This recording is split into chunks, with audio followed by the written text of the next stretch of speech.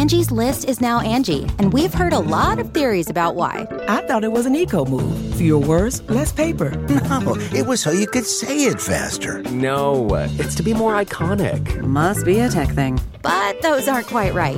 It's because now you can compare upfront prices, book a service instantly, and even get your project handled from start to finish. Sounds easy. It is, and it makes us so much more than just a list. Get started at Angie.com. That's ANGI, or download the app today.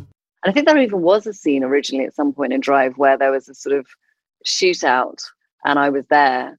And then it got cut and we didn't shoot it. So so it was nice to get, well, it's always fun to smash a car up with a tire iron if there's no consequences. It was a delight.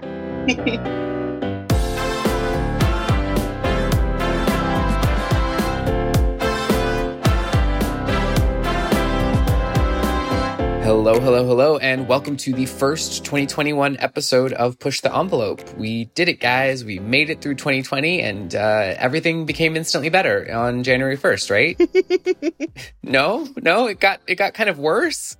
Okay, well, we are here to talk about some things that are actually good that's going on in the world. That giggle you just heard is actually our senior writer, Katie Reif, who recently got the chance to chat with Academy Award and Golden Globe nominated actress Carey Mulligan, who is in a very well-received film right now that just came out called Promising Young Woman. So we'll be hearing from Carey in just a bit. But first, I'm going to chat with Katie about the 2021 Gotham Awards, which were awarded this past Monday. And if you are a long-time listener, long time, 6-month listener of Push the Envelope, you may recall that Katie and our film editor, A.A. Dowd, joined us when the Gotham nominations were announced, kind of going over their thoughts then. And so, Katie, I thought it was a great bookend to have you here now to discuss the actual winners. So thanks for joining Push the Envelope. Always happy to be here. Well, thanks. Well, let's just dive right in with discussing the Gotham Awards, which, aren't always necessarily the biggest litmus test for what's going to do well at the Academy Awards, but it does give maybe some smaller films, it raises their profile, which can help them if they were kind of on the bubble in terms of consideration. Would you agree with that assessment? Oh, absolutely. I would put the Gotham Awards kind of in the same category as the Independent Spirit Awards, which serves a similar purpose like you were talking about. I'm going to be honest, some people have some very complicated equations and formulas for like, well, if it wins a SAG and then, 2 writers guilds, then it's a shoo-in. And I honestly don't understand like how the math on all that works. I'm a liberal arts major through and through. But I think that you are correct in that I think it's a combination of these kind of awards and the Guild Awards, because a lot of the people that are voting in the Guild Awards end up voting in the Oscars. And so, if you kind of combine those two factors, then you can kind of gaze into your crystal ball and predict what's going to happen with the Oscars. And like you said, if a film's on the bubble, this type of recognition can really push it forward. Yeah, because, as much as everyone in the industry takes the Oscars seriously, or at least most do, you can't see everything. So these also are, these early awards give them opportunity to be like, oh, maybe I should check that out in case people start talking about it a lot more. So, it kind of becomes a self-fulfilling prophecy a little bit, I think. But we had some fantastic choices here. I think, let's start off with the big one and then kind of work our way down. But Best Feature, we mentioned when we discussed this in November that all 5 of the nominated films were female directors, which was really cool. And there were some favorites among here. I know First Cow, which was nominated, was at the top of our best films of the year. Absolutely. But a lot of these were on there. But the winner ultimately was Nomadland, which I know you had actually mentioned as definitely a top contender here. Yeah, Nomadland was my number 1 film of the year. I think Chloe Zhao is the director of this film. She did a film called The Writer a few years ago that was a little more of one of these kind of low-key buzz films that we mentioned before. But Nomadland won top prizes at Venice and it won top prizes at TIFF. And, were theaters open, I think that this would be like the theatrical event of the season would be Nomadland. And this is kind of her year to get her big film festival laurels before she's actually sucked into the Marvel movie machine because she's doing a Marvel movie next. So that should be interesting. Well, and that's what's so fascinating about, I think being both an actor and direct or just a creator in Hollywood these days is that people used to kind of have their niche and stick to that. So if you were an art house director, you did art house films. If you were a big budget blockbuster director, you did big budget blockbusters. And now we're seeing everyone kind of get to do everything, which is super, super cool because they bring different elements of what they've worked on in the past to obviously their bigger pictures, which is really, really exciting. Yeah, and some directors end up kind of becoming house directors for those big blockbuster companies. I'm thinking specifically of the Russo brothers, who have just kind of, once they got into that particular filmmaking machine, I guess you could call it. It seems very well-oiled machine over there. They kind of stuck in there. And then other directors, like you said, kind of pop in and pop out, like Ryan Coogler, who did Black Panther. You know, he had made a few, I think his path to making Black Panther is more along the lines of what Chloe Zhao's doing than, say, you know, like the Russos who made one and stayed in there forever. I think she'll probably pop in and pop out because, like I said, this film has been very well received and I would fully expect to see more of it as the award season goes on. So she's got this to fall back. She has being, you know, a major auteur art house director to fall back on.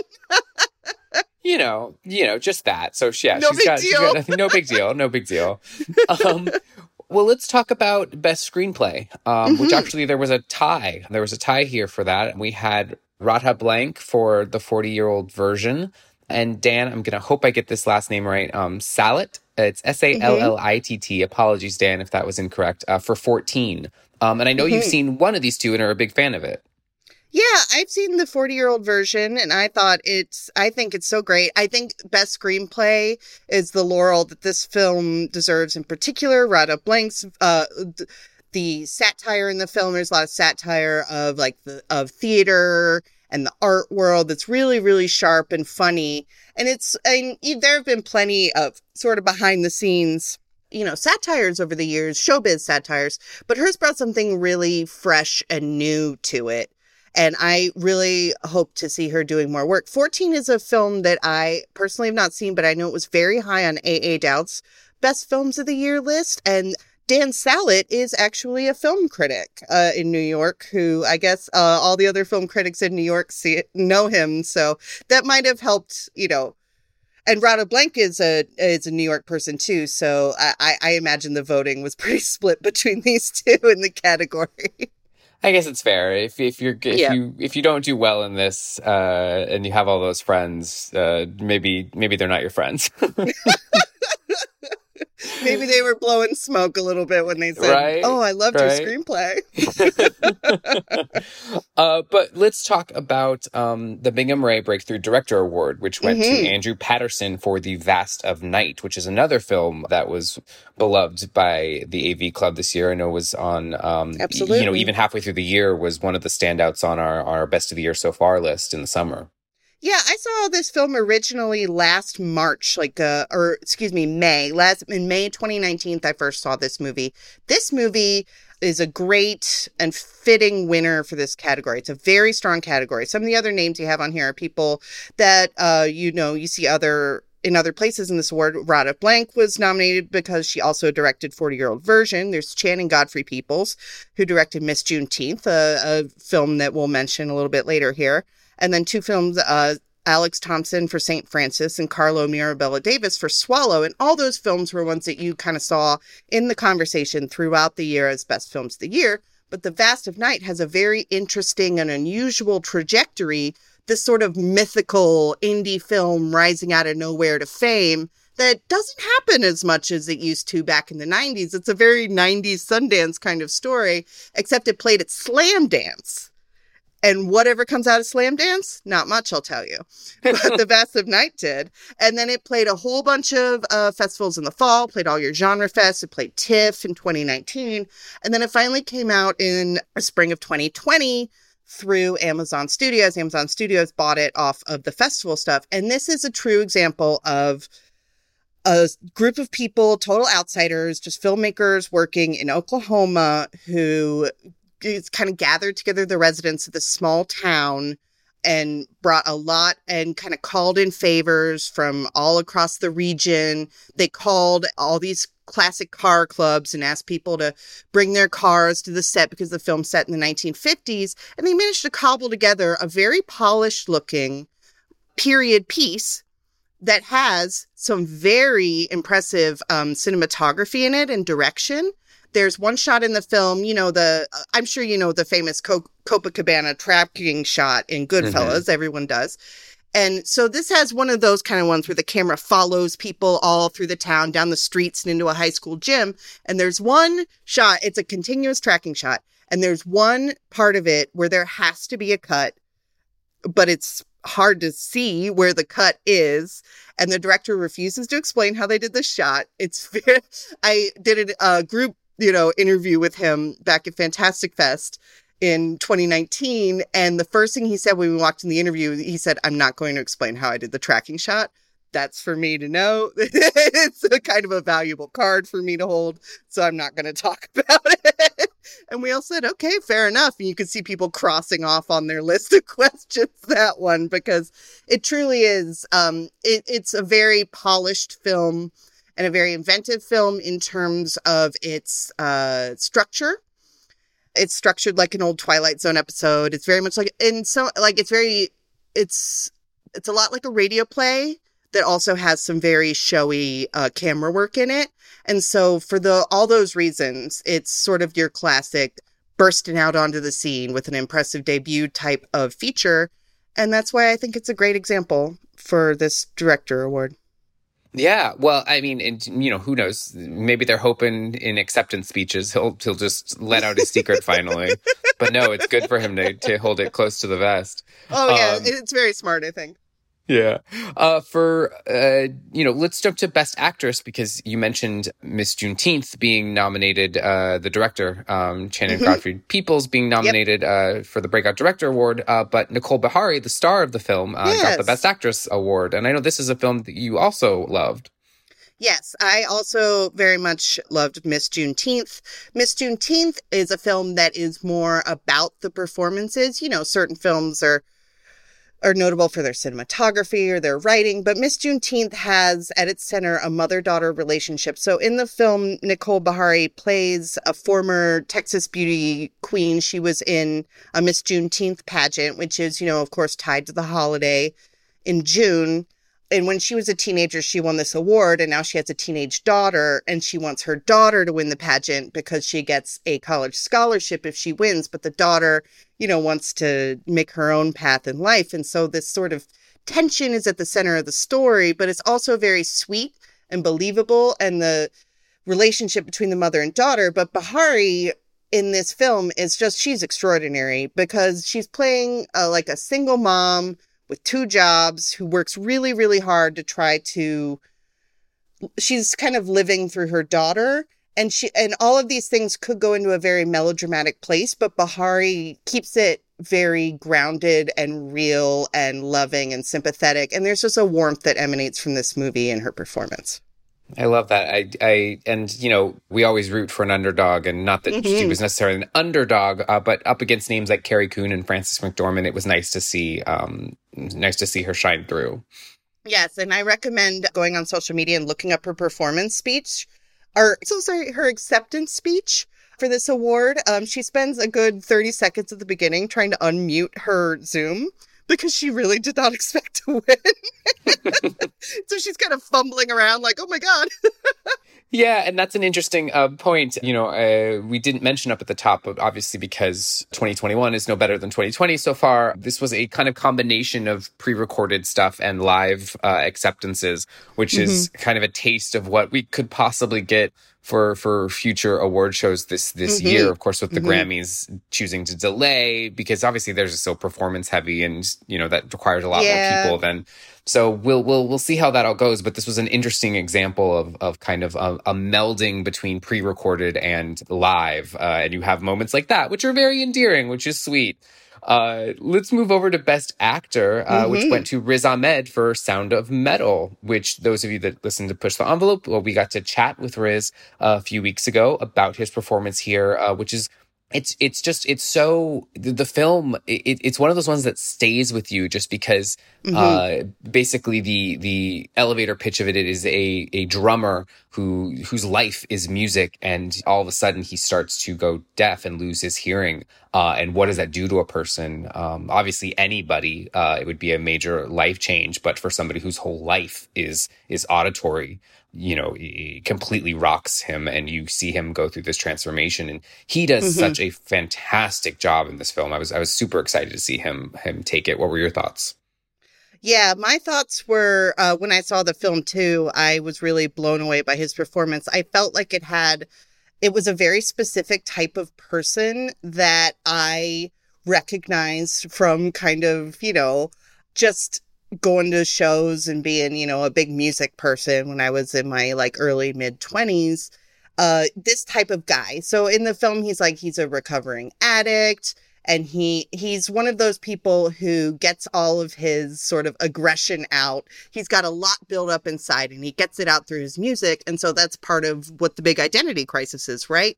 And so the interiority of that, of someone who's holding on to a lot of things inside and not expressing them, he really conveys that really beautifully in this film.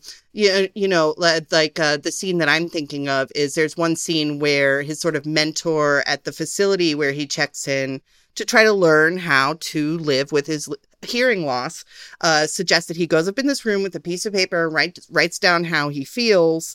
And he just has a really tough time doing that, expressing himself in a direct way like that. And his acting in that scene is just phenomenal.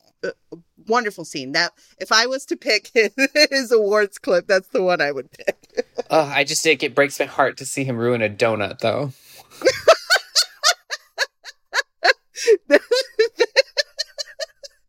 I'm not gonna lie, it was beautiful acting, but that was what I took away from that moment. Donuts for those of you that have not seen the film, donuts play a small but significant role in his work in that room, and it made me want a donut real bad. Well, that's a great suggestion. If you're putting, hopefully, I would expect to see some of these names pop up again throughout award season. Riz Ahmed, because among critics, at least, it was pretty widely, not universally, of course, because it never is, but it was widely acknowledged as the best male performance of the year among critics. So I would expect to see it come up again.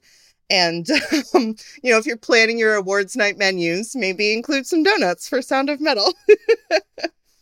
But it's also significant that he won up against Chadwick Boseman, who is also very good in Ma Rainey's Black Bottom, and that was also his final performance on film. So oftentimes actors will win awards posthumously as sort of a to honor their legacy farewell in their life. Yes, to honor their legacy. Yes, it's a send off for an actor, and the fact that Ahmed still won with that factor involved really shows the momentum behind this performance. Yeah. Well, speaking of someone with momentum, we have Breakthrough Actor, same as we had Breakthrough Director. We have the Breakthrough Actor Award, which went to Kingsley Ben-Adir for Regina King's film One Night in Miami, which is a newer addition here. I have to admit, I haven't gotten to see it, but I'm super excited to. Yeah, I saw this one at TIFF and wrote just a brief review of it out of TIFF. And then Shannon Miller, our news editor, wrote the review for AV Club. It's up this week. She also enjoyed the film. Speaking of your awards season menus, you should have some ice cream for One Night in Miami. Because in the film, Kingsley Ben-Adir, he plays Malcolm X, who in this film, it's a little different than, Denzel Washington in Spike Lee's film. People remember Malcolm X as this very fiery political figure, but in this film, you also see the more private side of Malcolm X, I guess. He honestly comes across as a little bit of a nerd in the movie. So the film, it's based on a true story of a night where Malcolm X, Sam Cooke, Jim Brown, and Muhammad Ali, shortly before he changed his name to Muhammad Ali, all met one night in Miami in a hotel room. And it's based on a play, and it sort of imagines what the four might have talked about that evening. And, they touch on a lot of things about the civil rights movement at that particular moment in time, and also about, Black masculinity. Those are two of the major themes of the dialogue. And in the film, Muhammad Ali just won a fight, and his name's Cassius Clay then. But he just won a fight, and he and the other guys want to go out and have a party. But Malcolm X pulls out this vanilla ice cream and says, hey guys, what if we just stay here and have ice cream? Because he doesn't drink because he's Muslim. And that's just sort of a really endearing one of the many endearing character details that Kingsley Ben-Adir brings to this role. And in the film, he's also a photographer, and he's kind of taking pictures of all his friends and stuff like that. And I think, it's definitely a standout performance and a standout characterization in a standout film, because that was also Regina King's directorial debut. Yes. I'm super, super excited about it. I got to chat with her about that, a year and a half ago at this point, probably. Oh, wow. And she was so excited to get to work on this film just could not wait. So I'm so glad that it's finally coming out and it's being so well received. Well, there were other things well received at the Gotham Awards. Just to run down the other categories, we had Best Documentary, which was a tie that went to 1,000 Cuts, as well as Time. Best International Feature went to Identifying Features, which is an aptly named title for that category. And they also honor best long format, so over 40-minute series, and best short format, under 40-minute series. Otherwise, other places known as drama and comedy, but they took into account that, these days, genre, what does that even mean? Sure. And breakthrough series long format went to Watchmen, and breakthrough series short format went to I May Destroy You, which are both fantastic television offerings. If you have not checked them out, most certainly do. Another thing you should check out is Promising Young Woman, which, as I mentioned at the top of the episode, it stars Carey Mulligan. And Katie, you recently got to sit down with Carey to discuss her role in this film. So why don't you tell us a little bit about what the film is, and then we can take a listen to your conversation. Sure. Promising Young Woman is the debut as a writer and director from Emerald Fennell, who's an actress. She's on The Crown, new season of The Crown, which I haven't seen yet, but she plays Camilla. And she's also... she's great on it. I mean, yeah. She's great. It's fascinating. I could talk for an hour about The Crown, but we won't do that. But continue. So she also directed the first season of Killing Eve, which, was very, very sharp and smart and a little bit wicked. And that translates through into Promising Young Woman. It's a very fresh and original take on the revenge film, and particularly the rape revenge film, which is a genre that for a long time has been sort of disreputable and kind of tossed in the exploitation bucket. And very popular in the 70s, but also very rough. And I wouldn't recommend watching a lot of them if it's not your kind of thing. But this one brings that sort of concept into the mainstream, and it specifically deals with the topic of sexual assault on campus and campuses not punishing boys who are accused of sexual assault, and it follows the fallout of that through several years in a very stylized and pointed. This film, it's not a comedy, and it's not a thriller, and it's not a drama. And it's all those things at the same time. It's very genre bending. And Carey Mulligan plays the title character, the promising young woman who dropped out of med school following her best friend was attacked at a party. And so she drops out of med school to help her friend cope. And the film picks up several years later when she is kind of taking out the trauma of that situation on predatory men everywhere. It's a really fun change for Carey Mulligan, who in the past has played sort of the love interest of violent men in Drive and Public Enemies. And that's actually how we kick off the interview about how this time she gets to be the one holding the tire iron. I don't know if you remember, but we talked a couple years ago when you did Wildlife. Oh, lovely to talk to you again. So when you look over your filmography, you've been in some violent films. I'm thinking like Public Enemies or Drive, but you didn't really play violent characters. Was it fun to kind of flip the script and be the one beating the windshield with the tire iron this time? It was quite fun. Yeah. It's funny, I said to someone the other day that when we were shooting Drive, I always wanted to sort of get out of the elevator and be in a scene. And I think there even was a scene originally at some point in Drive where there was a sort of shootout, I think in the basement, and I was there, and then it got cut and we didn't shoot it. So it was nice to get, it's always fun to smash a car up with a tire iron if there's no consequences. It was a delight. Yeah, when I watched that scene in particular, I was like, oh, I bet that was fun to shoot.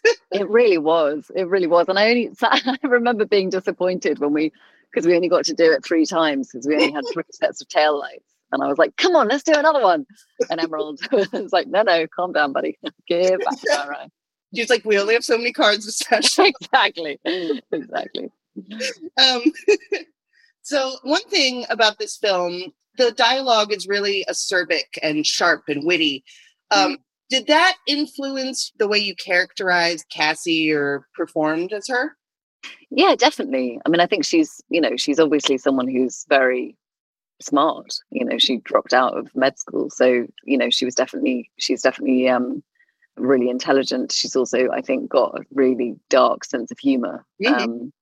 And so, yeah, it definitely, and I think also, it's interesting because I suppose I never do, but particularly with this, I didn't go in with a lot of hard and fast decisions about how scenes would be played at all. Okay.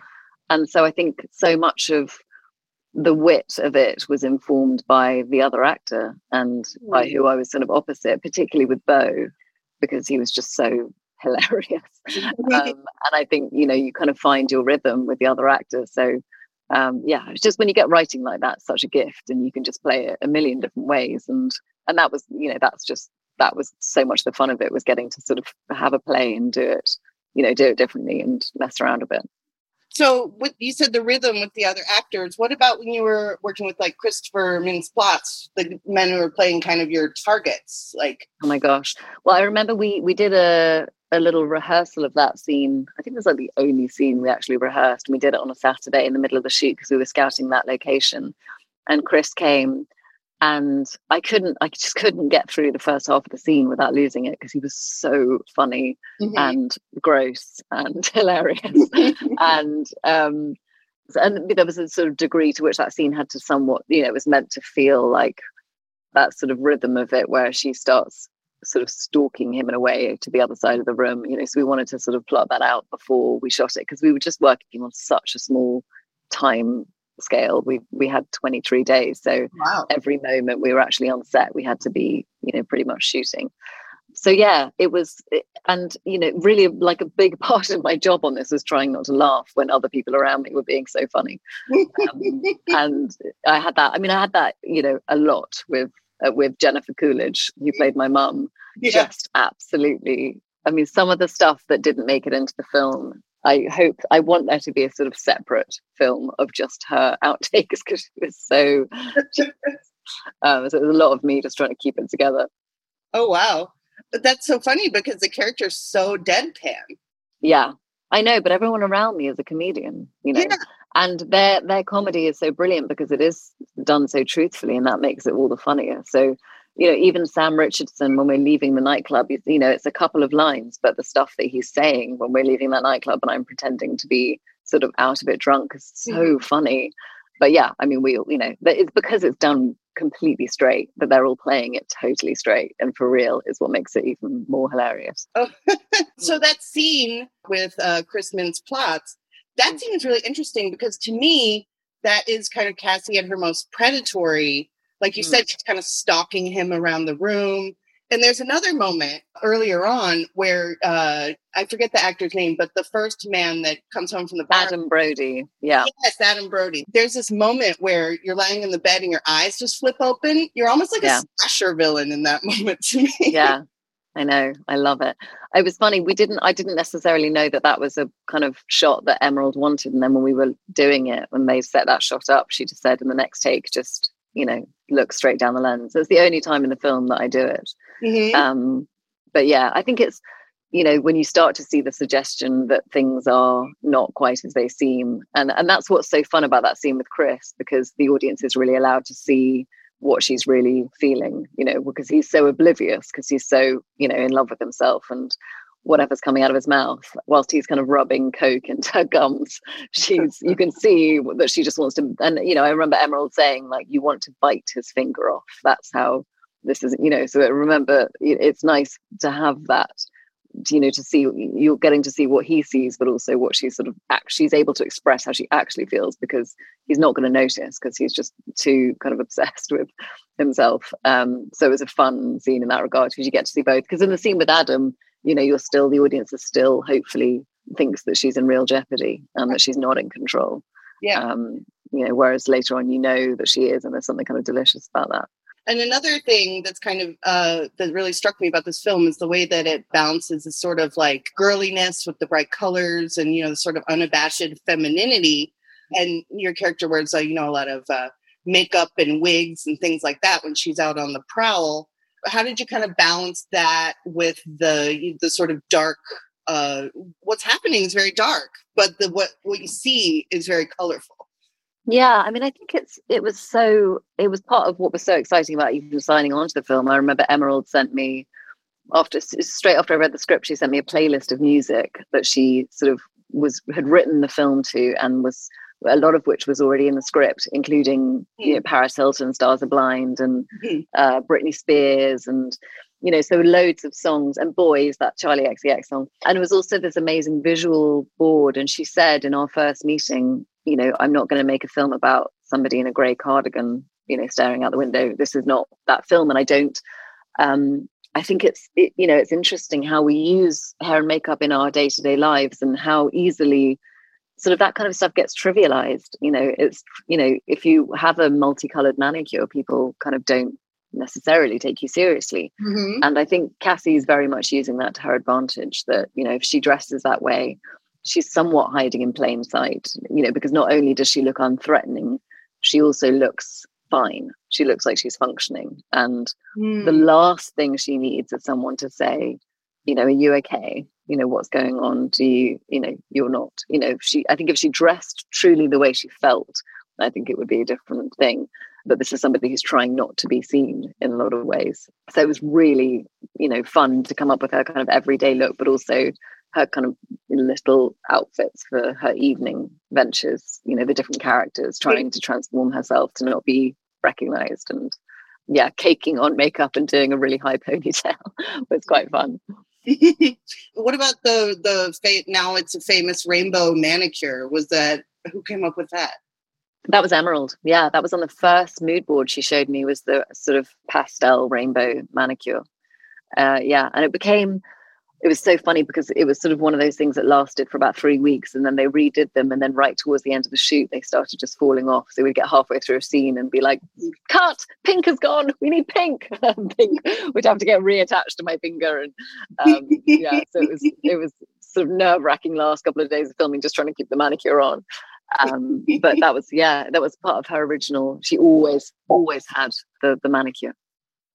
Isn't it funny, like when you are all dressed up like that, part of your mind is always dedicated to, I hope this doesn't fall down, I hope this doesn't smudge. Oh my gosh, 100%. Yeah. Particularly and also it's just it's a continuity nightmare. You're always sort of hoping that things don't, particularly in the kind of climactic scene of the film. But yeah, it was part of it was so much, the great part about this was the collaboration between Nancy, our costume designer, Angie Wells, our makeup artist, and Emerald and I getting to be a part of those conversations, and coming up with these different looks, and sort of leaning into the femininity and the girliness of it, and celebrating it to a degree. Yeah, that's one of the things I really like about this film, is how unabashedly feminine it is, because like you said, this perception that, like, I don't know if would you call Cassie a badass? Like, I think she's a little too morally ambiguous for that, but yeah, I think so. I think it's a lot to do with the music as well. Like, these are songs that often get put into a sort of pop easy category and sort of giggled at, and actually genuinely, Stars Are Blind is a brilliant song, and there's a reason why that montage is so effective, because you do get swept away with that music. And it's the same as Toxic's one of the best pop songs ever written, but it's also like a brilliant song in its own right. And we often put these things that are typically, or have been typically, female things, or put into that category, and they're dismissed. And actually, I think part of this is Emerald sort of celebrating those things that actually we love, and we shouldn't have to feel funny about loving or embarrassed about loving, because they're just objectively great. And that goes for the way the film looks and the way that this way that it sounds, and that's part of it that I really loved. Yeah. Well, let's go back just for a second to these kind of hunting scenes we were talking about before. So you're playing a character who's playing a character. How, as an actor, what is that like? Is it kind of meta? The greatest sort of release from the stress of that was initially that, my sort of most nerve-wracking thought was, oh no, I'm going to play drunk and I'm going to do it badly. Because drunk acting is so hard, and I'd done it in Wildlife, and I had been so anxious about doing that. And so that was sort of I remember early on saying to Emerald, like, oh, drunk acting, oh God. And she quite rightly pointed out, look, she's not actually drunk. This is someone who's pretending. So just pretend as effectively as you can. And if it doesn't seem real, it doesn't matter, because actually, in retrospect, the audience will look back and realize that she wasn't actually drunk. So that was very liberating in a way, because actually, if anybody in that setting pretended to be really drunk, they would most likely get away with it, because you wouldn't question that in a nightclub in the dark when everyone's been drinking. It sort of feels like a pretty easy ruse, actually. So that was a kind of big part of it. And then like I said about the scenes with Chris and with Sam, I think it's the more fun stuff to play. I loved the scene with Adam, but there was like, it was kind of delightful to get to play the further the film goes on, really the more the audience is let in on, the more of it that the more of the story they understand, the more of the history they understand. I think the scenes became more and more kind of complex in a way, which was really nice. Yes, that's the fun stuff. It was all fun, but like it got richer, I think, the more the audience kind of knows where she's coming from. Well, speaking of knowing where she's coming from, a lot of times in films about revenge, the main character can be kind of a cipher. I'm thinking about old Lee Marvin movies from the 60s, or like Japanese samurai revenge movies, or sometimes they're even supernatural, But in this film, Cassie is, like you said, you see her parents and they kind of ground her and who she is as a person. You said you don't come in with certain ways you want scenes to be played, but did you come in with certain character details that helped fill her out as a fully realized person? Yeah, definitely. I mean, that was really it. That was the prep. And largely that was just Emerald and I talking and making sort of a set of decisions about her life and most particularly about her relationship with Nina, really, and who she was before all of this happened, because I think she's sort of dramatically different from who she was before this event. But more than anything, it was kind of important for me not to approach it with any kind of genre in mind, or with the sort of tag of, revenge over it, because, really, and I think this felt the most important thing to carry through the film, was that this for her is an act of, extreme loyalty and of love. She's doing this out of real loyalty to her friend. And it's not something that happened to her, but it happened to her best friend in the world. Therefore, it did happen to her. And I think there's something, that this is something that she wouldn't necessarily even do on her own behalf, but because it happened to her friend, her best friend, someone that she felt a sisterhood with, this is something she just absolutely will not let go of, even though everyone around her in her life, including Nina's mum, is saying, like, move on, let it go.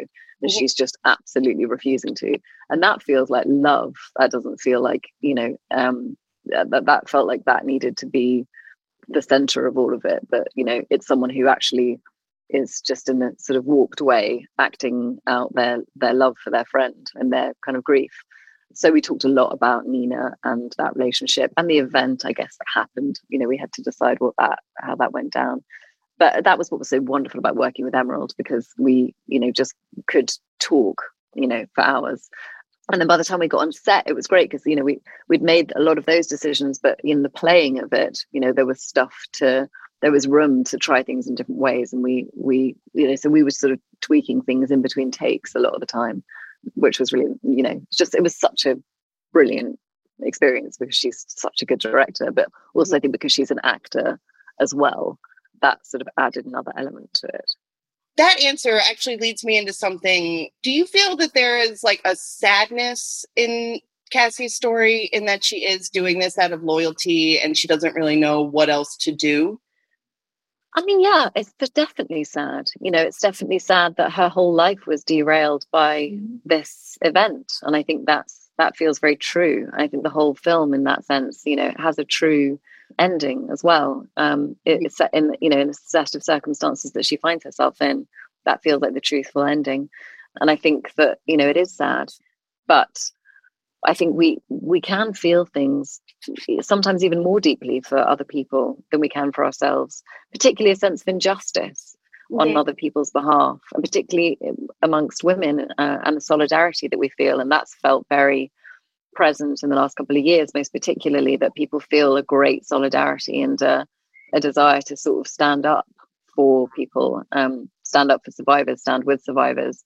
But there's definitely a sadness in the fact that, that Cassie's life, took this turn because of something that happened that was so horrendous. So it definitely is not, that's what separates it, I think, from a typical revenge movie. She doesn't walk away at the end with, sort of burning building behind her, smoking a cigarette. This is the feels like a real story about a real woman and her very real and righteous anger and how she acts it out. How did you feel when you first read the ending of the film? Because I thought about the ending of this film a lot. Well, spoiler alert. Spoiler alert. I was the whole way through the script, what I loved about it was that I didn't know where we were going the whole way through. It's like when you're watching the film, reading the script for the first time was like that. You just think, what? Okay, now I've completely turned everything on its head, and now I'm in what is going on? And it was so wonderful in that sense that you just kept on having everything kind of flipped around. And even to the end, I didn't see it coming, and I didn't, shocked. But Emerald was so clear from the beginning that was the truthful and honest way to end the film. And I absolutely 100% supported her and agreed with that, because, we just know that statistically that is the most honest version of what happens. And for it to end any other way, I think would trivialize it. And so it was the ending that needed to happen, not necessarily the one we want, but the one that, is what is right and what is true, I think. But yeah, obviously I wanted a sequel, so I was gutted. but for the sake of the film, I think it was the right thing. Perfect. You danced around that so beautifully. Thanks. Well, I have to say, I have not checked out this film, but your conversation with her made me not only want to check out the film, but just really I want to sit down and chat with her. Obviously, your interviewing skills were on display, but she just seems like it's like such a down to earth and really interesting person to get to chat with. So I was excited that we get to share this with everyone, and I hope you get the chance to catch up with her again in a few years. You'll just continue your trend, because I know you spoke with her previously. I hope so. I mean, this is a very blatant plug, but Carey Mulligan, if you'd like to continue doing interviews together, your publicist has my email address. So. Yeah, there you go. For those of you who, like me, have not checked out Promising Young Woman, or if you want to see it again, it actually will hit on demand this Friday, which, if you're listening to this the day of release, is January 15th. So you will be able to get that on Amazon, iTunes, all the places that you normally can get your on-demand content. So definitely check it out. But that's going to do it for this week's episode of Push the Envelope. Katie, thank you so much for joining and sharing your interview with Carey. I'm sure we will have you back again very, very soon. I'd love to come back. I think it's so much fun to come on. So thanks for inviting me back. Always. And thank you all for listening. Please remember to rate and comment and subscribe and do all that stuff that tells Apple and Spotify that you love us. And definitely check out our content on avclub.com, including this interview with Carey Mulligan. If there's any moment of it that you want to revisit, it will be available there. But until next week, bye. Bye.